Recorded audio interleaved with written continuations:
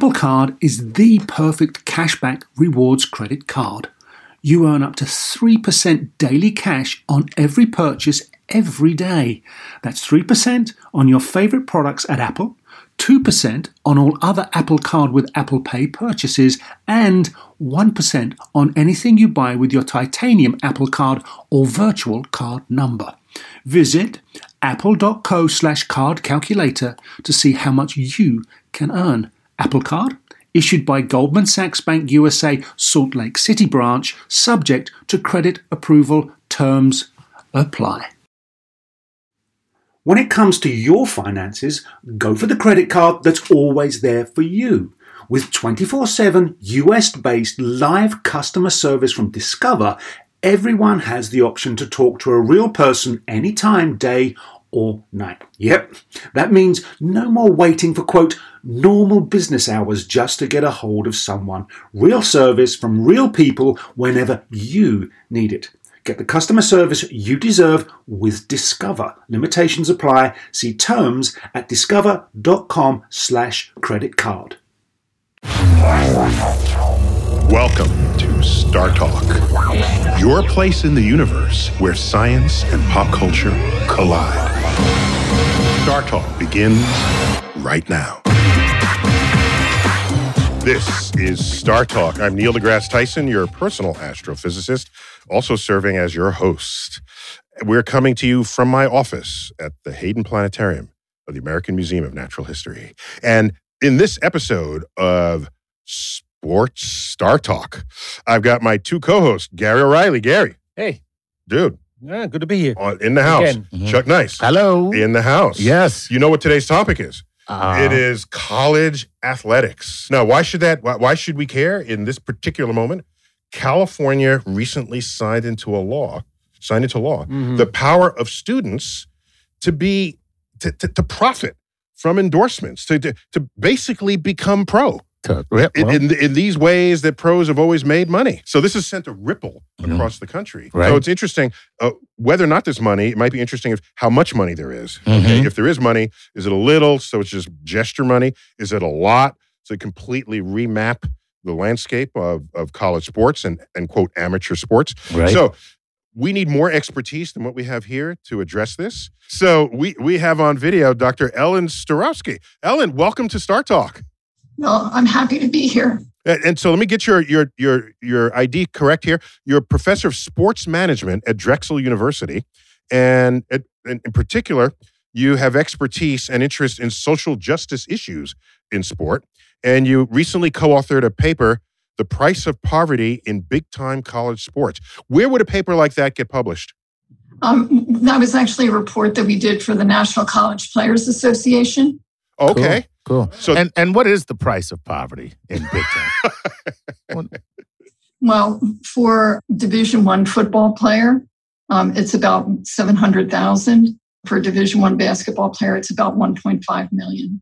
Wow. Whoops. Wait, are you saying that would be their share of the total revenue that otherwise is changing hands to watch them play? Yes, and those were dollars from 2015. So we're trying to update that study. So it's going to be more than that in today's dollars. Wow. Wait a minute. But I don't watch college football to watch every player on the field. Usually there's a few marquee players that are attracting me to that, to my eyeballs to the ads of the show. So what would it mean to say that's how you would evenly divide it when probably that's not how it would actually happen in practice? Yeah. Well, in theory, if we were to have a fair market for college athletes, we would also have a players association to go along with that, which is desperately needed. And so we would have a situation where we would have collective bargaining, which would establish some kind of a baseline in terms of what players what might expect. And then beyond that, that's where you would see marquee players getting more and players who are really on the journey getting a baseline amount. So this would be like a players' union, is what you're saying? Yeah, or a trade association. Trade association, yeah. You guys had some questions? Yeah, we do. Professor, is this move where you see finances come into college athletics, is that really just going to enable the larger athletic programs and to the detriment of the smaller colleges?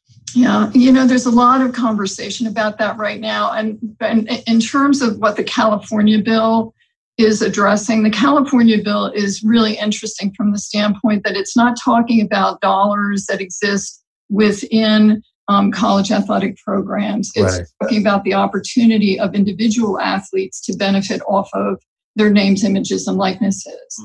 And as a result of that, what I think we can see, and what we're beginning to understand, just even in the passage of the bill, is that the value of athletes is far more than what people really think about. So that if you look at a gymnast like UCLA's Caitlin Ohashi, who was a viral sensation back last spring, she had no opportunity to monetize off of that popularity that she yielded from those viral moments. And so, that's a sport where there's a kind of a doomsday prediction that if we open up the market, that these sports are going to be hurt.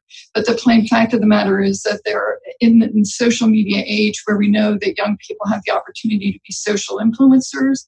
There are all manner of things that they could be involved in that they're prevented from doing because of NCAA rules. And this goes beyond the concept of a players association, because now they'd be monetizing their value outside of the school system in ways that has nothing to do with their actual performance on the field.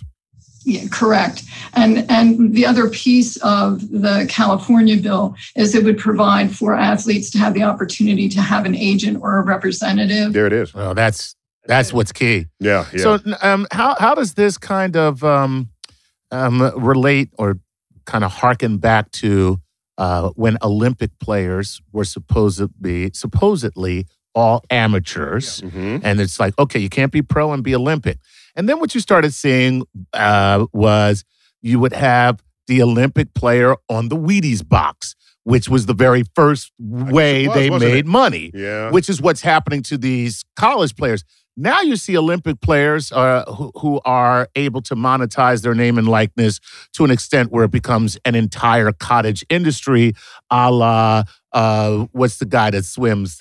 What's the big swimmer? Phelps. Michael Phelps, a la Michael Phelps. So, are we looking at that kind of similar track for these NCAA athletes?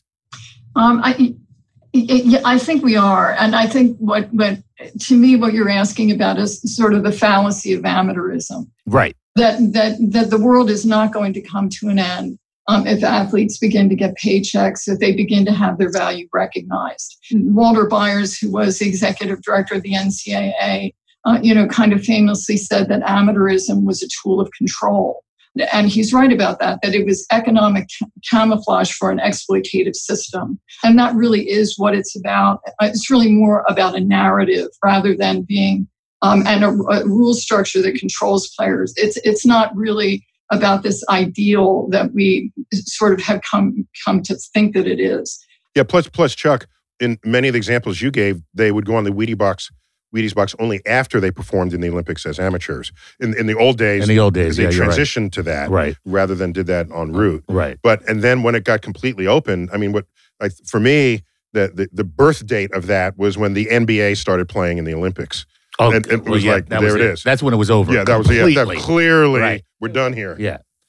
Professor, you touched on the female gymnast who wasn't able to monetize, and you've made me think, if this pattern comes through and it gets spread across the country, just how will it impact female athletes in college programs? I think it really has the potential to allow for much more mobility within the market than what we see right now. And it's an interesting year for us to be talking about this because of the women's national team, the women's soccer national team, that really captured everybody's imagination. But all along the way with women's sports, we see over and over and over again epiphanies that women's sports are interesting and exciting, that they are a tremendous commercial entity. And I think that in college sport for so long, we've had people who've just said, well, women's sports aren't that important. Nobody's really interested in them. Nobody's going to invest in them. And I think by expanding the market, what we're going to see that there's been kind of a suppression of this entire system. The system that's exploited male athletes has famously also been discriminatory in terms of women. And it all comes down to sort of the same root cause, which is about economic power. I think these laws are actually going to impact the sport industry in an important way in terms of women and in a positive way in terms of women. Do you think it'll be positive in terms of exposure for different sports? For instance, I would say the Williams sisters kind of elevated women's tennis to a superstar type level. You know, you had superstars before them, but you never had the interest in women's tennis the way you did after these individual players took such prominence.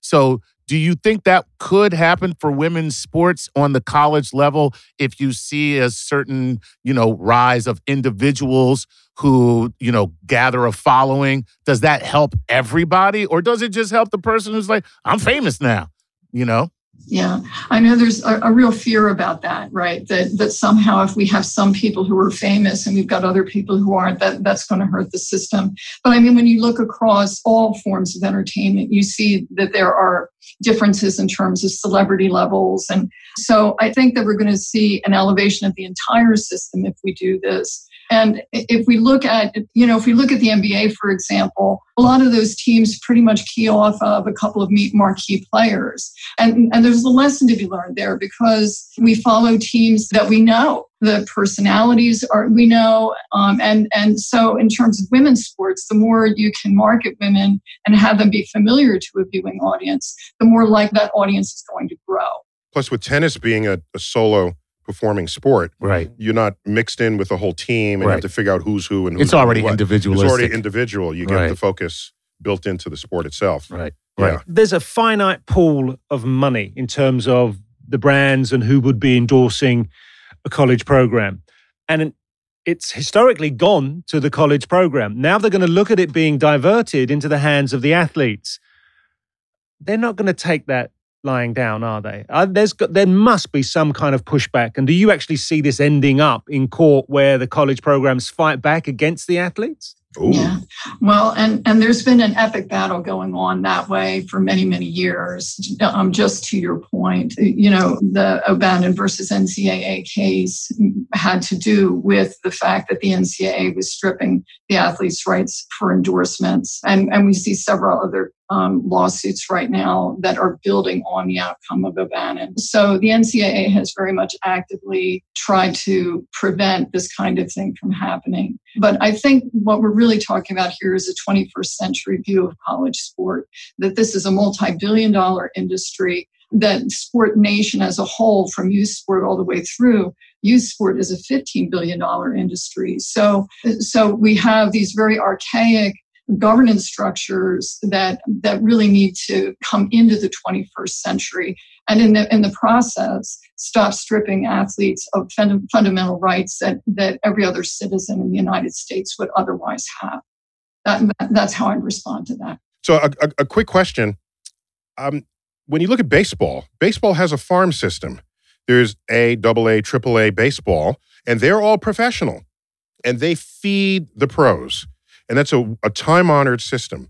When you think about modern football, the NFL just sits there, fat and happy, waiting for an entire other system to develop their players that they then recruit.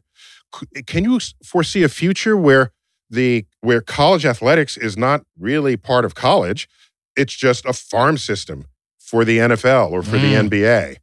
Can you foresee an analog to that as emergent from this kind of change? Yeah. Well, I think in some ways the college system really is the developmental league in terms of the NFL. And I would say that there's been collusion at the top, from the standpoint that if you look at the NCAA and if you look at the NBA, for example, and the one and done rule, that rule, while it's an NBA rule, is something that is really negotiated between the head of the NCAA and the NBA. But there's no player rep at the table on that. there's already this unrecognized developmental system in place. And I think what will happen over time, I hope, is that we'll get better at naming things for what they are. And what we'll have as an outcome is we'll have a fairer system. We'll also have a safer system. We've got athletes who are competing at the college level who don't have the benefit of kind of healthcare that they should. Your listeners may be familiar with Jordan McNair's story, a young man from Maryland football that tragically passed away flat out from negligence. If we recognize this workplace as a workplace that requires that there be player advocacy, then I think we go a long way towards addressing all these other issues. Or in the limit that the NFL feeds money into the college system, knowing that that's the feeder system for them into the college athletics. Could be, yeah. Yeah, we got to wrap it. We got to wrap it up. So thank you very much for being on Star Talk. And it's good to know that you're out there, and we'd like to keep you in our Rolodex because we'll probably hit this topic more in the future with your permission. It's been a real pleasure. So when we return, more on the moving frontier of money in college athletics on Star Talk.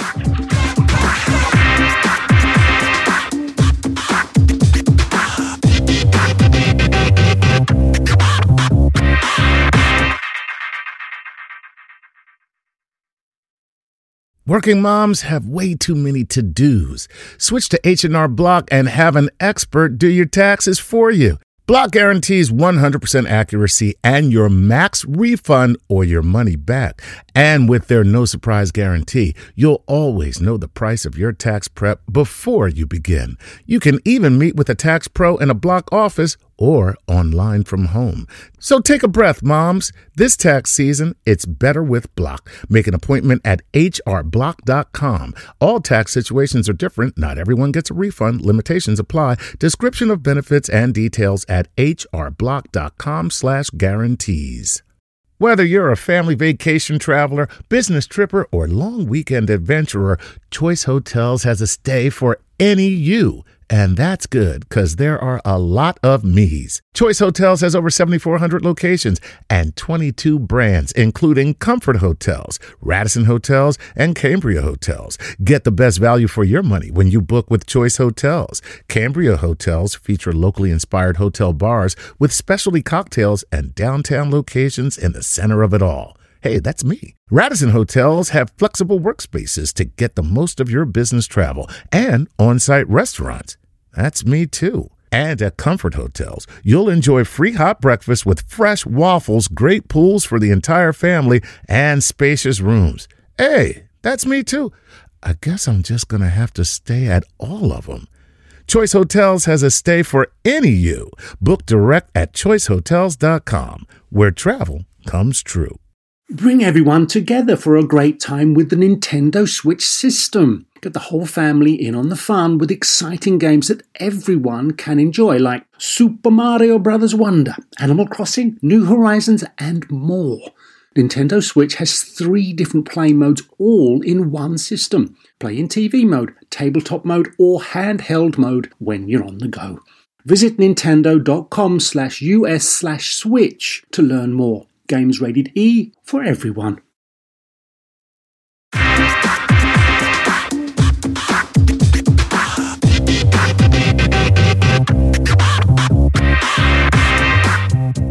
Welcome back to Star Talk Sports Edition. We've got on private video channel. What do we have? Andrew Zimbalist. Andrew, welcome to Star Talk. Good to be with you. Thank you. Yeah, fans of sports and money and the business of college sports will all know your 2 books. One from early 2000s, Unpaid Professionals, Commercialism and Conflict in Big-Time College Sports. Yeah. You're just looking for trouble. And just a couple of years ago, Unwinding Madness. What went wrong with college sports and how to fix it. You are the man for this segment because we want to know, what are we to think about these recent trends? In, I guess, California is leading these trends. Well, what do? They passed a law that allows college athletes to profit from endorsements. And so where do you fit? This sounds like that's exactly what you've been trying to get to have happen for 2 decades now. Okay, well, first of all, as most things in the world, this is really a very complicated matter, and I don't think that there are simple solutions. But California, once again, is leading the United States in progressive change.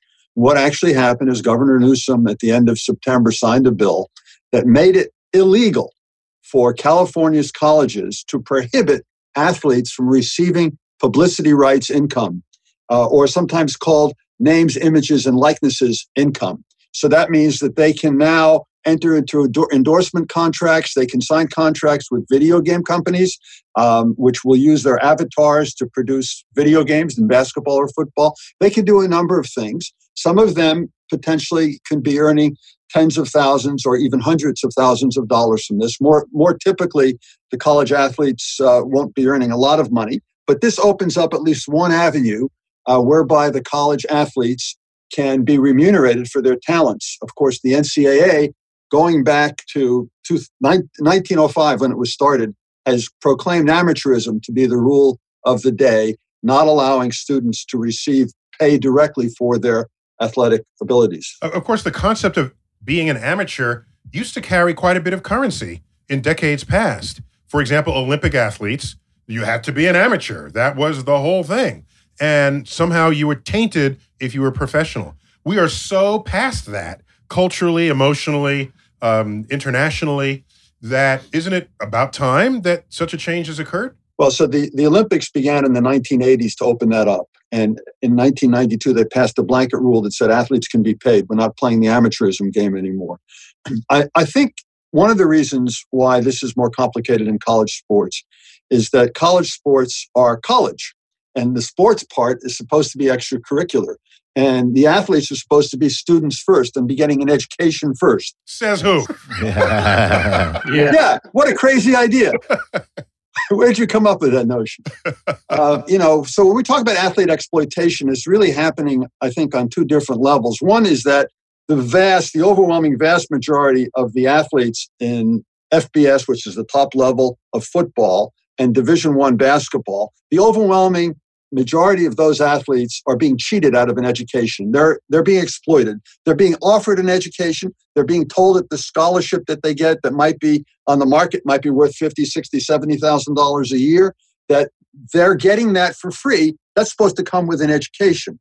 So they're not getting that, the vast majority of them. That's problem number one. Problem number two is that college sports has become, as everybody knows, unbelievably commercialized. You have college coaches. You have dozens of college coaches getting over $5 million a year. Keep in mind that a typical college president might be getting $500,000 or $600,000 a year, let alone what us lowly professors might be getting paid. These college coaches are making out like bandits. Many assistant coaches these days getting millions of dollars. Conference commissioners are getting paid millions of dollars. So there are a lot of older white males, and sometimes these days minority males as well, who are doing very well on the top of the system. And the college athletes, the ones who are producing the product, are not getting paid. Now, so the question is, should we abandon amateurism altogether and just kind of make it into professional sports, or should we do something else? If you believe in the college model, and we're still enveloped by the college model, then I think we have to find some compromises that will allow athletes to be paid for certain things, but not others. This new bill in California, and by the way, there are now 28 states that have either introduced such a bill or are about to introduce the bill. And there are two bills in the U.S. House of Representatives and another one that Senator Murphy and Senator Romney are working on in the Senate. And the question is, what is it that we mean by an amateur, really? We shouldn't let the NCAA define amateurism for us, because they change their mind every 2 or 3 years what amateurism means. And if we had a few hours, I can go over every single change they've made going back to 1905. We don't have the time. But amateurism, I think, fundamentally means you do an activity for the love of the activity. That comes from the Latin amator, which means to love. And if we're talking about amateurism in that sense, which I think is the common use of the term, then we should say athletes shouldn't be paid a salary. They're not employees, they're students. They shouldn't be paid a salary for what they do on the basketball court or the football field. But if there's a third party that wants to employ them to use their fame, their notoriety, to promote a product or something else, then that's not getting paid for playing the game. And that should be allowed. So I think we have to work on the margins here to preserve the basic model. Now, if that's not good enough, if there's still people who are going to cry there's terrible exploitation going, then we should just professionalize it. We should take college sports at the top level and make it into minor league basketball and minor league football. Let's break down some numbers if we can. You're a former professional footballer in the UK. And I skipped the college scenario, went straight into professional soccer at the age of 18. You're like a LeBron James. Look at you. Aren't I? Mm-hmm. All LeBron. This was before the Bowman decision. Oh, yeah, way back in the day. Just looking at you, you look like you probably were playing last year. Oh, you're my new best friend. What can I say? So, are we going to make any substantial difference to a college athlete's life with the sort of figures that could potentially come into their lives? Well, what are those figures? Yeah. What are the figures that could potentially come into their lives? We have college coaches, as I mentioned before, who are getting paid $7, $8, $9 million a year. Plus, they're allowed to earn outside income. Plus, they have perquisites galore. And you have the top 10 football teams in college football today, each one of them earning $130 million and above, all the way up to over $200 million. College basketball is much lower. There you're talking about $20, $30, $40 million at the top level. How much are these athletes worth? Well, at the pro level, in practically all the pro leagues in the United States, the athletes get roughly 50% of the revenue. So if the athletes were to get 50% of this amount of revenue that are being generated, the star quarterback and the star halfback and linebacker and so on, they'd be getting $1 million, $2, $3 million a year. Now, keep in mind, by the way, that at the top football level, you have 85 scholarship athletes. How many of them are actually playing during the course of the year? Probably 30 or 40 of them. The NFL has 45 active people on their rosters. So the vast majority of people actually who are on college football teams and college basketball teams are getting a scholarship and they're not playing. They wouldn't be getting anything in an open market. So they're actually exploiting the college. They're getting a scholarship worth $70,000, give or take, and they're not contributing anything except maybe as foils during practices or whatever. We're really talking about a handful of players on the leading football teams and the leading basketball teams who are actually financially being exploited. But they are indeed, because they're getting scholarships, $50,000, $60,000, $70,000 in value. They're not getting an education, so it's questionable whether they're getting any value there at all. And their probable, what economists call marginal revenue product, or value of output that they produce, it's got to be over $1 million, maybe over $2 or $3 million in some cases. So now when you look at team sports, I mean, is it fair to take the one person who is an outstanding player, compensate them for their efforts, but yet you have somebody else on the team who perhaps the team cannot function without, but not as integral? What do you do? Like the center for the quarterback. Well, yeah. Okay, yeah. The center for the quarterback, that center protects the quarterback. Right. But the center's not on the cover of Sports Illustrated. Right. It's the quarterback. So what do you do about creating some type of economic parity between the players who are elite and the players who are playing a role? Ooh, good question. So that's the same problem that you have at the professional level, right? The difference at the professional level is you have collective bargaining. Collective bargaining establishes minimum levels of salary so that, for instance, everybody in the NFL is getting at least $450,000. Everybody in Major League Baseball is getting at least $550,000. So the union has bargained for that. And they also bargained for intermediate levels. In the NBA, they have something called the exceptions. They used to have a Larry Bird exception. They still have that. They have other mid-level exceptions and so on, to make sure that there are enough people who are getting paid very high salaries by normal standards, but again, not so high by NBA standards. They're getting $3-4 million a year. So you have that at the pro levels. What do you do at the college level? It's a very, very good question, because at the college level, we don't have and cannot have collective bargaining. The reason is that of the 129 teams at the highest level in Division I that play football at the top level, there are 111 teams that are public universities. The National Labor Relations Act doesn't cover the public sector. It only covers the private sector. So you can't have collective bargaining in 111 of the teams unless you have special state rules that are passed. And most states don't allow public employees to strike or to collectively bargain. So there's not an easy solution. Some kind of legislation that would establish it, not collective bargaining, might be the way to go. But we're a long way away from that. Well, you're the economist. Come up with something. Okay. I have some great ideas, but I'm not going to give them to you for free. He said, I am an economist. So, I mean, for me, I would say put it in a trust fund, and at the end of that athlete's college education, they're able to access that and move on. So that possibly is a solution. They need to be average. Right? So now I have agents and lawyers because there's money, and college athletes can't have agents. Is that right? Well, no, now they're allowed to. Now they're allowed to. Okay, so that's... The NCAA has made a number of changes in the last couple of years in response to these litigations, trying to prevent the whole process from running away from them. So they're trying to reform on the margin. And the NCAA has even come out and said, we are now willing to support name, image, and likeness, or NIL, rights for the athletes. They said, we're willing to do that. But then they also said it's got to be consistent with our idea of the amateur model.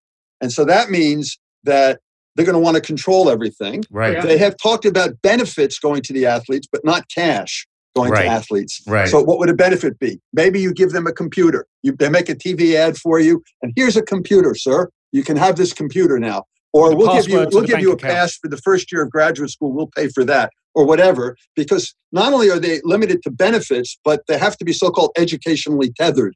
They have to be related to education. So the NCAA is trying to co-opt this process that has totally gotten away from them. You've got every state legislature in the country now interested in this, and you're going to see action in the next couple of months in Washington as well. So clearly this is for the NCAA and colleges. This is about putting money in their coffers. I mean, and stopping people from taking the money out of their coffers. For the athlete, it's about fair compensation for, services rendered. And it's also about an education. Instead of just saying, here's a scholarship, they should say, you've got a scholarship for life. Right. You're ready. Whenever you're ready to come back to school and be a real student and or go to graduate school, that should be covered. And your family. While we're at it. Yeah. So I got a quick question. All right. We're running short on time. Will this disproportionately reward male athletes over female athletes? Exactly. And how will that play on the landscape? Well, sure. I mean, if we're talking about nil income, publicity rights income, the male athletes are obviously get much more publicity in our society than the female athletes do. So if you're talking about 2019, yes, that will happen. If you're talking about 2030, I'm hopeful that the women will rise up in stature, and that won't be so true anymore. But here's a problem.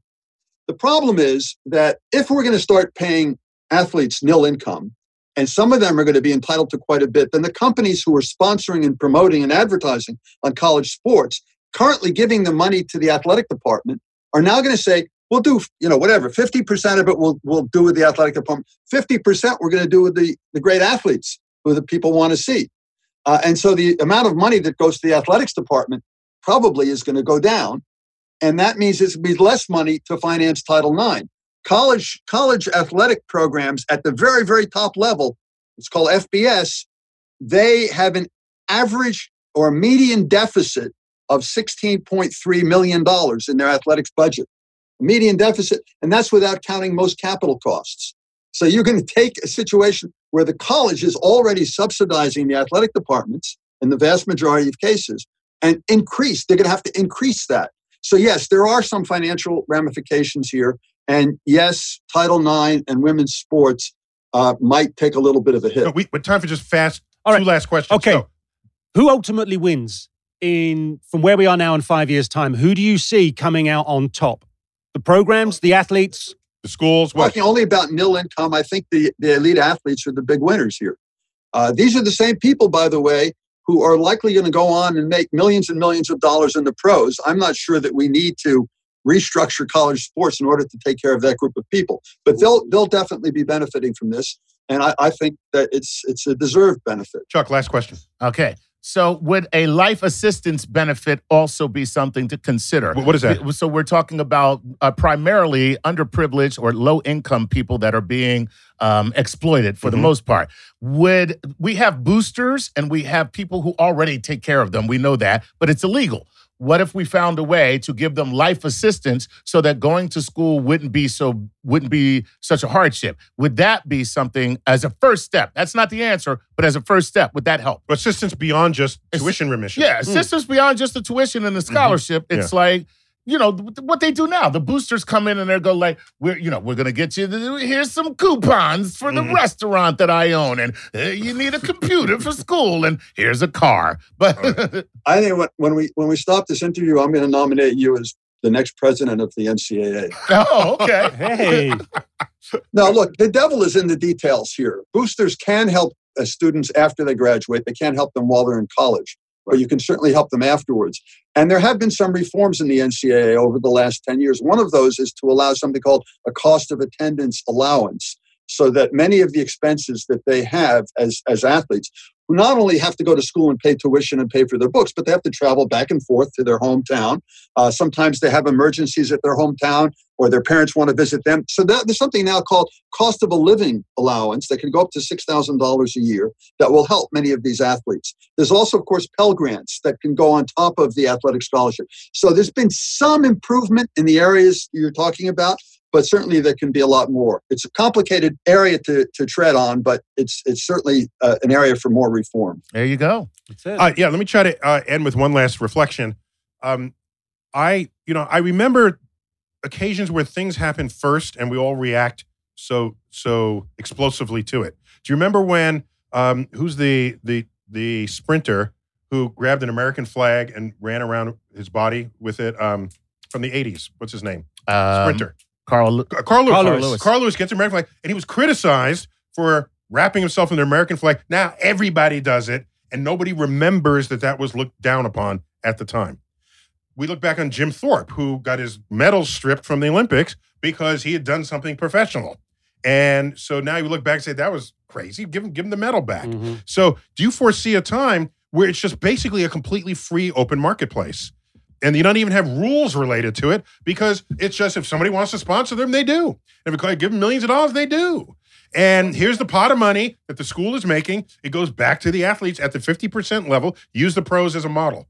Can you see the free market just taking control over that? I could see it if we let it happen. And I think, again, I would insist upon, if we're doing this under the educational umbrella, that we have to modify the rules a little bit. We have to make sure that education is the primary thing that's going on. Right. Mm-hmm. If somebody really feels that that's not sufficient for these athletes who are generating all the revenue, then we should detach the big schools, the big commercialized schools programs, from the schools and just turn them into minor leagues. Right, exactly. One of the great ironies. That's what baseball is. Baseball is A-League, AA, and AAA, and that's where they all are, and that's where they get that's the farm system. League. Baseball, where they have 160 minor league teams that are subsidized by the major league teams.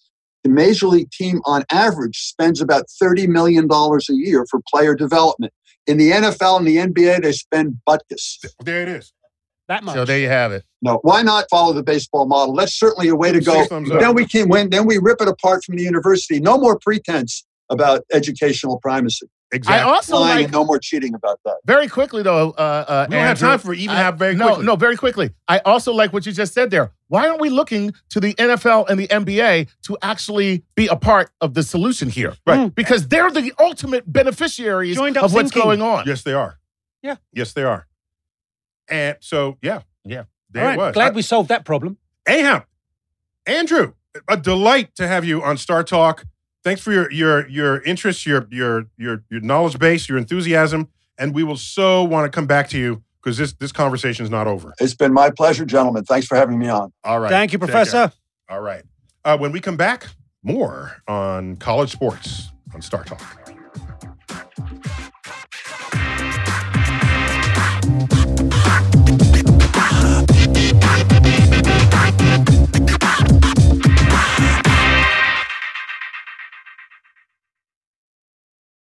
You know what shouldn't feel like rocket science? Planning a vacation your whole crew will love. With Carnival Cruise Line, it's all up to you. You can kick back or dive right into the fun.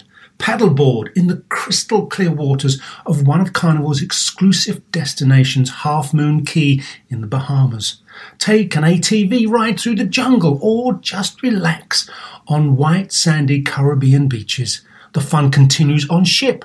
From a ride on the Bolt roller coaster to a moment of pure bliss at the Cloud9 Spa. Kick off the evening with a craft cocktail at any of Carnival's dazzling bars and lounges, and take your pick of restaurants from surf and turf to family-style Italian. Then settle in for an evening of live entertainment. Whatever your vibe is, you'll come home with plenty of stories to tell. So pack those bags, be sure to leave room for a few unforgettable memories, because no one does fun like Carnival. Book your dream vacation at carnival.com. Ships registry, the Bahamas and Panama. eBay Motors is here for the ride. You saw the potential, and through some elbow grease, fresh installs, and a whole lot of love, you transformed 100,000 miles and a body full of rust into a drive entirely its own. With over 122 million parts for your number one ride or die, you can make sure your ride stays running smoothly. Brake kits, LED headlights, exhaust kits, turbochargers, bumpers, whatever your baby needs, eBay Motors has it. And with eBay Guaranteed Fit, it's guaranteed to fit your ride the first time, every time, or your money back. Plus, at these prices, you're burning rubber, not cash. Keep your ride or die alive at ebaymotors.com. Eligible items only. Exclusions apply. This episode is brought to you by Progressive, where drivers who save by switching save nearly $750 on average. Plus, auto customers qualify for an average of 7 discounts. Quote now at progressive.com to see if you could save. Progressive Casualty Insurance Company and affiliates, national average 12-month savings of $744 by new customers surveyed who saved with Progressive between June 2022 and May 2023. Potential savings will vary. Discounts not available in all states and situations.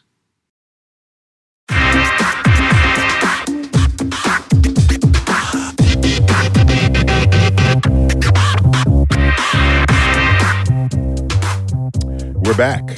We're talking about, are you amateur or are you professional? Wow. Should you be paid? Should you not be paid? Yes. And what did you do with Gary? He was here a minute ago.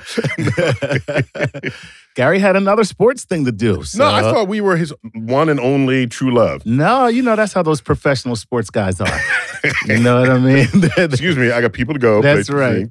People to go places to see. You think you're the only woman in a professional sports star's life? I got news for you.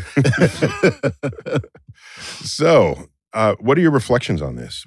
Because you made a point earlier, not everyone has equal sort of resources who has athletic talent coming up in life. Yeah. And they're poor folk, they're middle-class folk, they're rich folk. Yeah. And the greatest of athletes are drawn from all those populations, actually. Absolutely. So, but the consequences are different to each one of them coming up in college. Yeah. So can you expand on an earlier point you were making? Yeah. I think that when you talk about paying college athletes, that this issue would not be as intensely debated if it weren't for the fact that these stars primarily are young, Black, disenfranchised, low-income kids. So what you're saying is it became an issue because, particularly in certain sports like football, right, which is highly represented by the Black community, right, by a community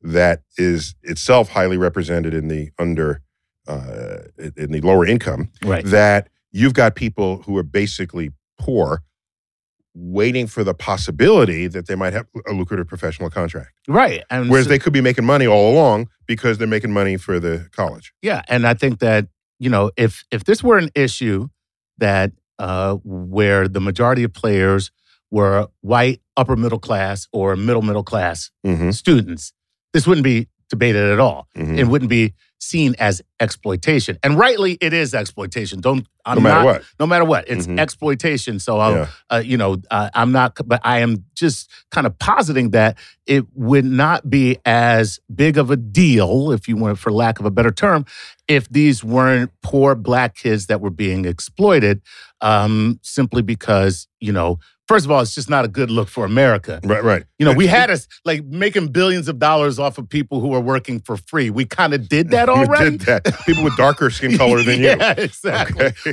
We tried that. Yeah, You know what you're I sitting mean? in the skybox. Hey, right. It didn't work out so great. How your slaves doing? Mine are fine. Exactly. Let me trade you 2 for 1, and we'll Right. see here. Yeah. Maybe I'll win. Exactly. So, you know, it especially here in this country, I think it's an even I'll more see you at the golf sensitive- course later. Right. Yeah, and the yacht next week. Yeah, it's an interesting point. Yeah.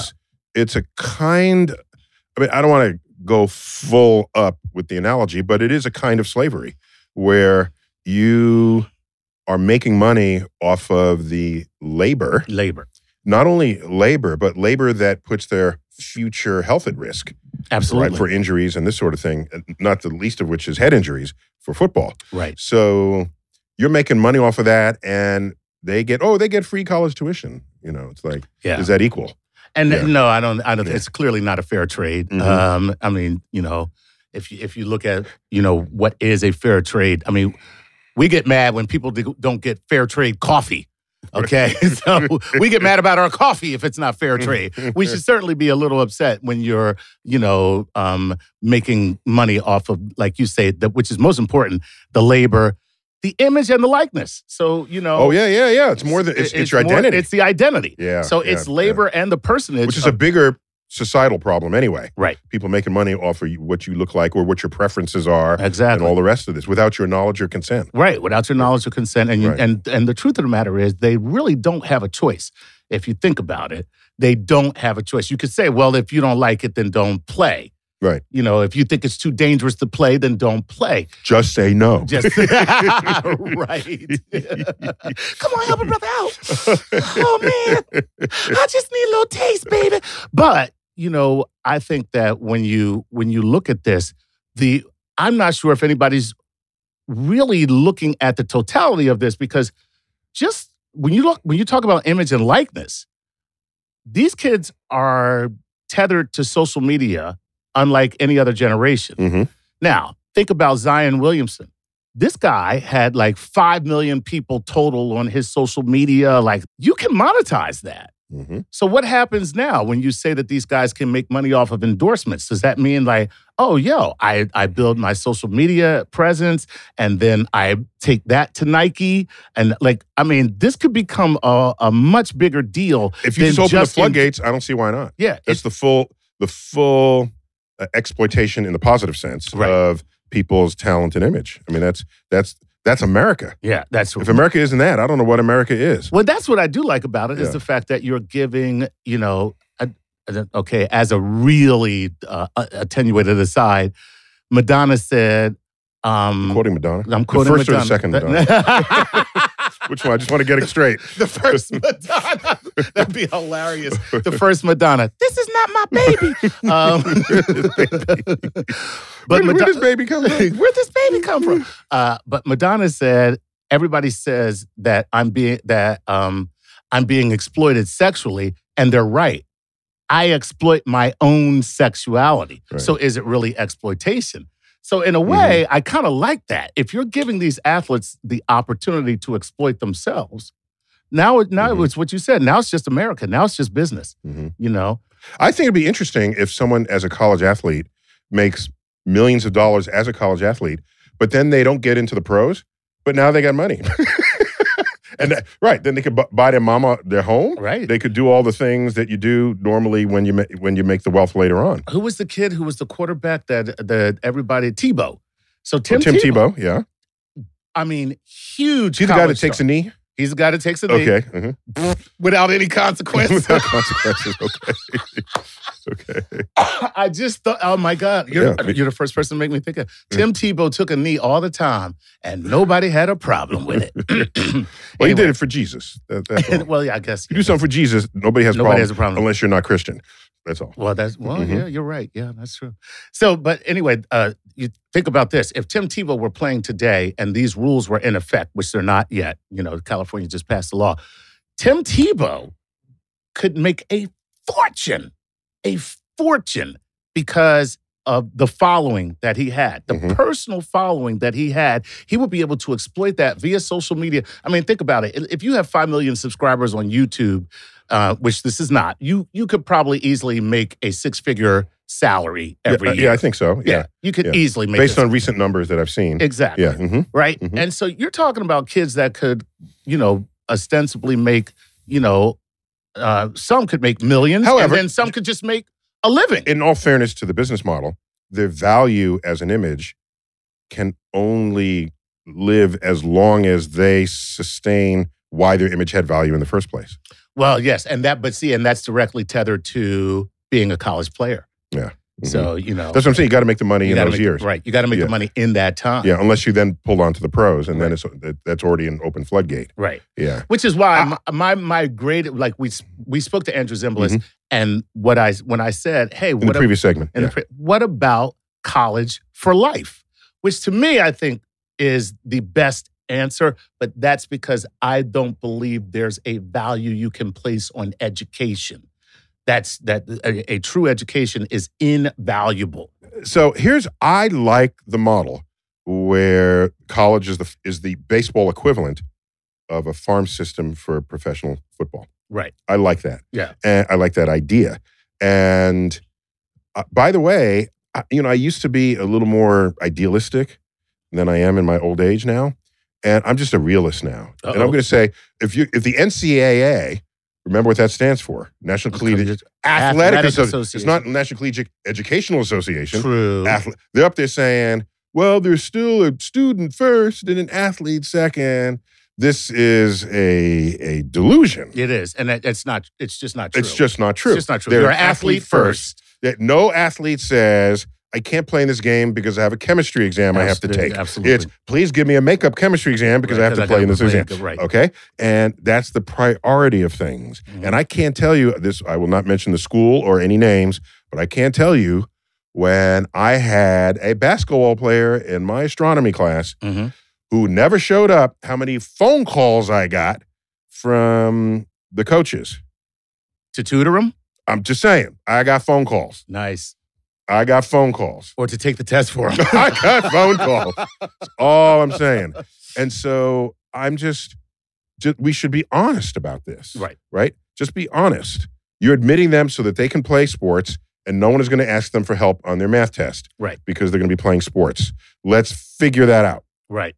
And listen, I'm cool with that. And I think that, when I say college for life, I think that should just be the basis. I think they should still get paid because, quite frankly, a lot of these guys can't sustain themselves as students while they're playing. Well, would this open up other elements? For example, suppose you're a really hotshot student and you win sort of science fair contests and, you do things that bring attention back to the school. Yet you're still paying the school for college education. Yet the school is presenting you forward saying, look at our students. Right. Look at this debate team. Right. They won. Here's the article. Our team won. So would this end with sports? Yes, it will end with sports. No, I'm just wondering. Because you're not going to get a 70,000 seat stadium filled with people going, yay, debate! Debate the hell out of those guys! Calculate that equation. Go. Oh, he forgot to carry the 2. Oh, fumble. Classic error. Rookie error. Rookie error. Forgot to That's carry the right. 2 in the long division, whatever. So I'm just wondering if there's more that can be thought of. Generally when you pass a law, you want to consider all the possible ramifications it has so that you can plug loopholes that some person more clever than you might figure out later. Right. Or try to, I think the strongest rules are the one that are sort of deep and fundamental. And then you work within them, which accounts for some of the strength of our Bill of Rights. Right. Absolutely. Just how deep and fundamental they reach. Well, I think It's why the free speech clause allows you to sell books on the street. Right. It allows you to walk around with your body painted Right. as an expression. And it's not literal speech, but it's been interpreted very broadly as a very powerful identity of what we are as Americans. So broadly that the Supreme Court said that money is speech, and therefore corporations are being deprived of their free speech rights if you don't allow them to participate in the election process by donating money. So where do you think it's going to land in 10 years? In 10 years, I think pretty much every state is going to have this law or some version of Led by California. Led by California, as per usual. And the reason is because once one state does it, guess where everybody wants to play now? Oh. See, now, so now, Yeah. who does that benefit? Oh. All the California universities? Arkansas Razorbacks? I ain't going in because you ain't paying me. Right. It'll trip dominoes, Yeah. and it'll happen immediately. As great as it is to play for LSU, why would I want to play there? Right. I'm going to go play for the Trojans. That's right. Right. You know what I mean? Because California, I can get paid. Wow. So it's going to be... That's a fast domino right there. That's a fast domino, without a doubt. Rocket sled. You No. know? Easily. All right, Chuck. Well, nice reflecting on this. Yeah. It's interesting. You thought deeply about it. I know you're a thoughtful guy. Well, yeah, I'm good to have you. Yeah, it's good to see. I'm interested to see where this will go. You weren't funny at all in this segment. That's okay. I'll give you a hall pass on that one this time. All right, we got to stop it there. This has been Star Talk Sports Edition, and Chuck Nice, always great to have you. Always good to be here, even when I'm not funny. My co-host. That was funny. Saying even when you're not funny, that was funny. I'm Neil deGrasse Tyson. As always, I bid you to keep looking up.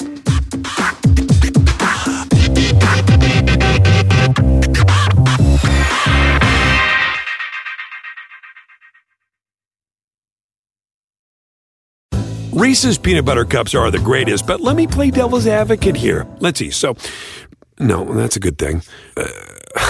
That's definitely not a problem. Reese's, you did it. You stumped this charming devil. Everybody in your crew identifies as either Big Mac Burger, McNuggets, or McCrispy Sandwich. But you're the Filet-O-Fish Sandwich all day. That crispy fish, that savory tartar sauce, that melty cheese, that pillowy bun. Yeah, you get it. Every time. And if you love the Filet-O-Fish, right now you can catch two of the classics you love for just $6. Limited time only. Price and participation may vary. Cannot be combined with any other offer. Single item at regular price. Ba-da-ba-ba-ba.